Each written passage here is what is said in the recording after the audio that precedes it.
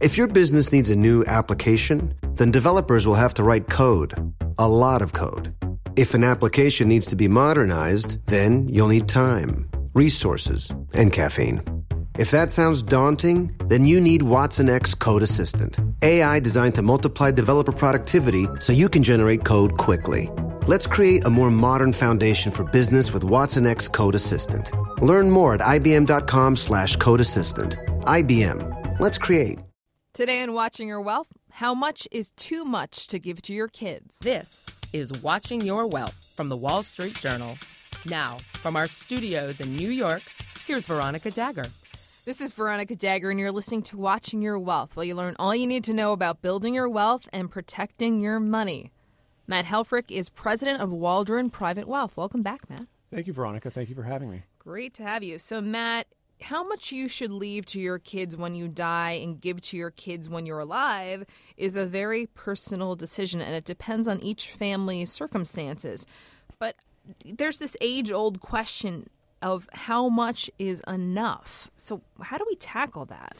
You know, it's interesting because, you said it before, every family is a little bit different. I think what's really important is that there's a plan in place for you to tackle it. You know, we tell our clients we've spent all this time preparing the money for our kids and not enough time preparing our kids for the money. So first and foremost, you being the client, need to take care of yourself first and understand what your number is to live comfortably. Then what we say is, what's the number you want to give to charity?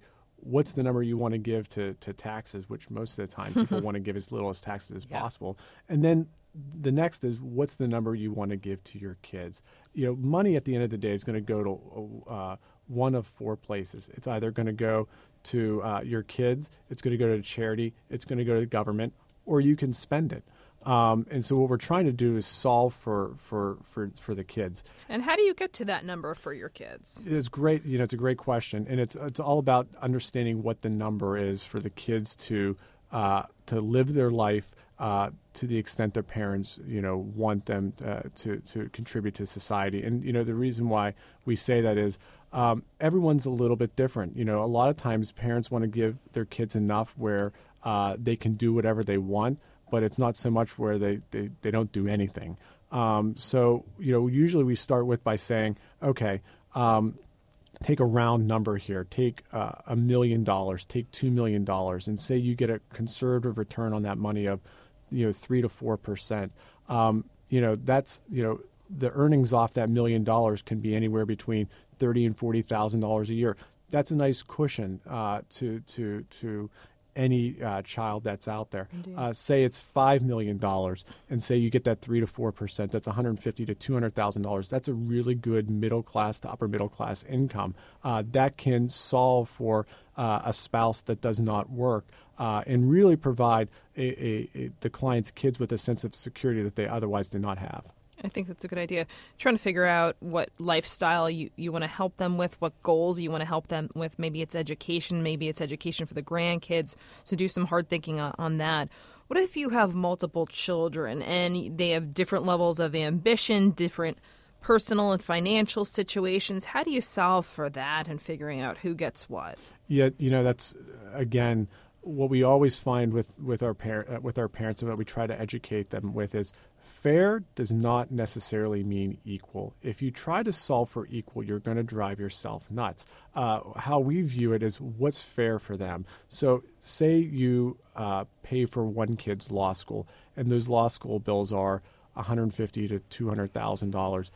Because your other child did not go to law school, but decides to be an entrepreneur and start a business, you may look and say, okay, we're going to help seed them with some capital to start that business. Or another child who may not be going to law school, but may not be starting a business, but needs a little extra help buying a house in a certain location. Each one of them has a circumstance that requires you to be fair to them.